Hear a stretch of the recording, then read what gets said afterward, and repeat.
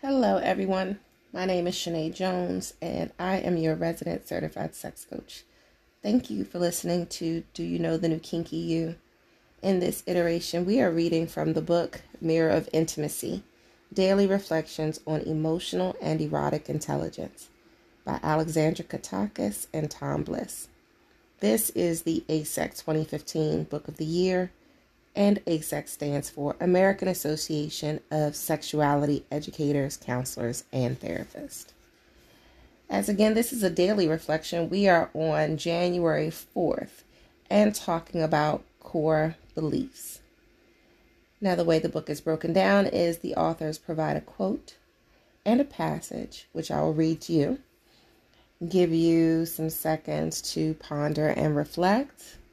Think about, what messages came up for you as part of the reading. And then I will go and give my reflections on what the authors had to say. And hopefully, something positive will resonate with you. Some call to action on, something that you could be doing better to improve your conditions and change your life for good, because that's what I do when I read these. I look for, if not in whole, I look for things in part that I can take away and say, you know what, this makes sense to me. I need to, maybe either investigate further or ask more questions and see, what it is that I need to do or what I can do to change some things up, again, for the good. So let's go ahead and get started on January 4th, core beliefs. The outer conditions of a person's life will always be found to reflect their inner beliefs. James Allen. Many of us who grew up under a barrage of unending negative messages from our caregivers end up agreeing with them that we're worthless. These feelings of profound inadequacy inevitably bleed into our feelings of sexual inadequacy, and a sense of failure crowds out any esteem in our self-concept. Over time, the relentless humiliation and degradation come to seem justified and deserved, and become negative core beliefs about ourselves, a negative self-structure.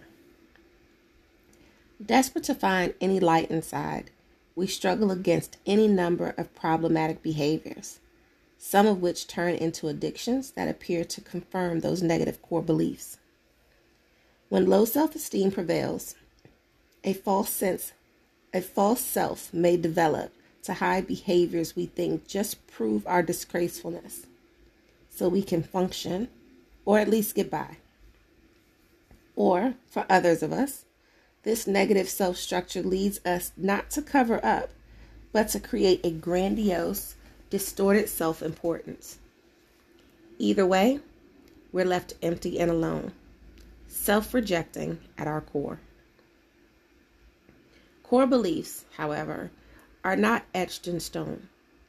Like any living thing, even hurtful beliefs can flower into something positive and affirming through our desire to change and through right action.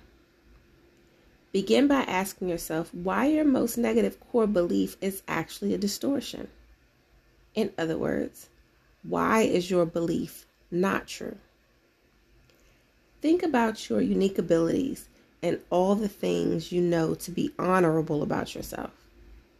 Be on the lookout for shame, which can keep you in an isolated world of negativity. And notice whenever it rears its ugly head. This is a fight that only you can fight. It's an inside job that requires a commitment to knowing the truth about who you are, even before you believe it. All right. What do you think? What did the authors present that, maybe touched you? What are your thoughts? What are your reflections? I want to start with the quote. Oh, and I don't think I said who it was by, so I'll read it again so I can tell you. The outer conditions of a person's life will always be found to reflect their inner beliefs. James Allen. Now, as a person who believes in spirituality and the universe and us being interconnected, I think that, part of that is with visualization and positive thinking. And we don't always come from a place where our visions of the future are great, or, not even great, that they extend beyond anything that requires any imagination. We just kind of get through the day-to-day of life, and we get up, we go to work, we take care of kids, we are responsible for a plethora of things and people, and most of the time we put ourselves at the very end of it. But when you see a person and you're looking, there's a difference. There's a difference between a person on the inside, they're within, and the world that they are surrounded by, which is there without. Now, as we exist, our past thoughts and experiences have led us to the point where we are today. And that doesn't mean that the reflection of the without, just because it looks like this today, doesn't mean that it will look like that tomorrow. So, it's really a snapshot based off of the culmination of our thoughts and experiences. But it's not really until we start to, manifest those positive thoughts and those positive experiences where, we get a little bit more symbiotic between our within and our without. So going back to the actual passage, again, this is one of the places where I just wonder why the authors always come from such a negative place. And this is not to say that I don't believe that there are people in this world who were unfortunate enough to grow up with people that were unkind or insensitive or I don't know, just not decent people. Like I'm wondering to myself as I was reading this, who are these people that have these, negative core issues, these core beliefs, and who were they around that, you have a barrage of unending negative messages? I'm like, who are these people? And again, sometimes it's really just hard for me to relate because that's not how I grew up. Now, when it came to sex, I've said this before, it's not that I had negative messages. I think, the messages that I did have, at least from school, were the same thing, abstinence only, or what they call comprehensive sex education, which really just shows you this is where babies come from. Whereas abstinence only says have sex, you'll get pregnant, have sex, you'll die, have sex, you'll get a disease. Where comprehensive, says, okay, well, if you are to have sex, a baby could happen. They take all of the negative, mostly religious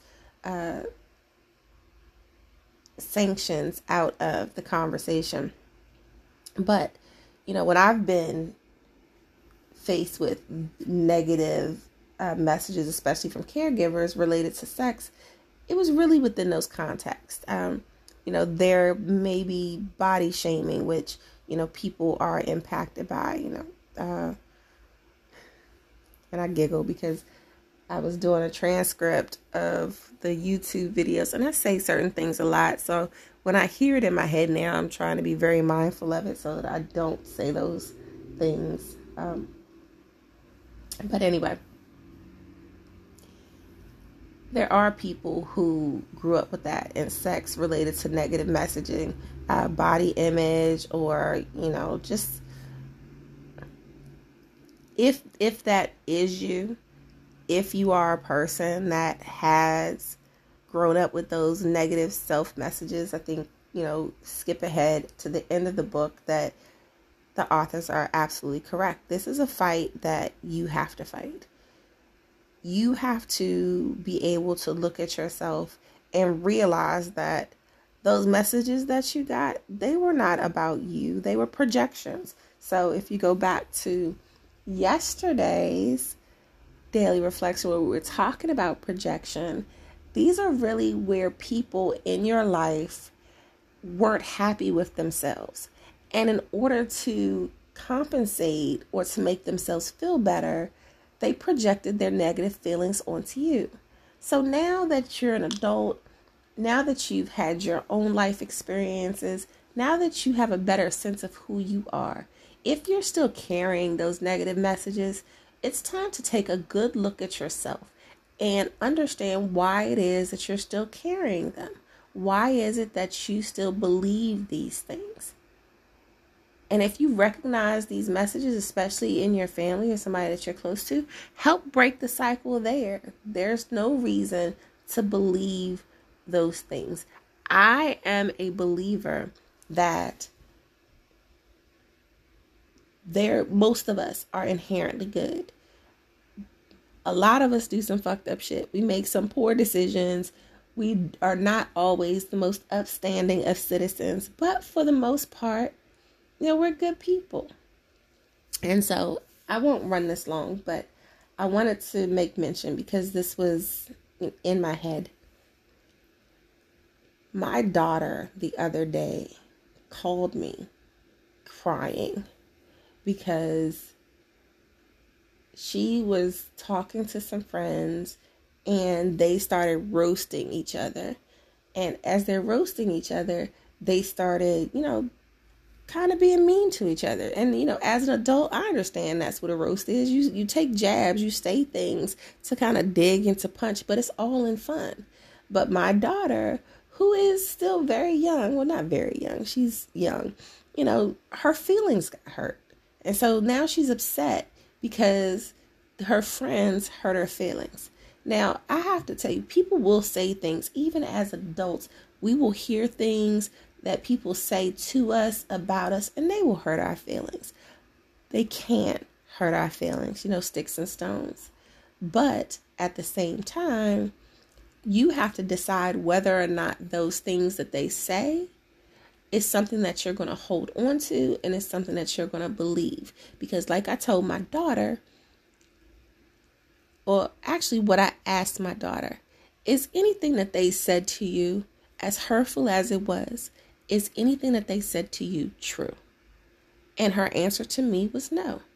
So I asked, why are you going to own something that somebody else says as gospel, as the truth, when you know it's not true? Don't own anything. Don't make something a core belief when you know it's not true. And you know what? Even if you didn't know it wasn't true then, you know it's not true now. So think about your life and think about the things that you've been able to accomplish and find that positive spark. At the end of the day, if you are having trouble doing that, if you have some trauma perhaps, or just, some difficulty with self-esteem and trying to fight the hurdle of getting over those negative messages, you can always talk to somebody, whether it be a therapist, maybe a good friend. And if it's specifically related to sexual issues that are impacting you in your relationships or in the bedroom, you can reach out to me. If not, if I can't work with you directly, I will work with you to find somebody that can help you. So My name is Shanae Jones. I am your resident certified sex coach, and I thank you very much for listening. You can find me across social media at DOYOUKNKY. If you add a .com, that is the website.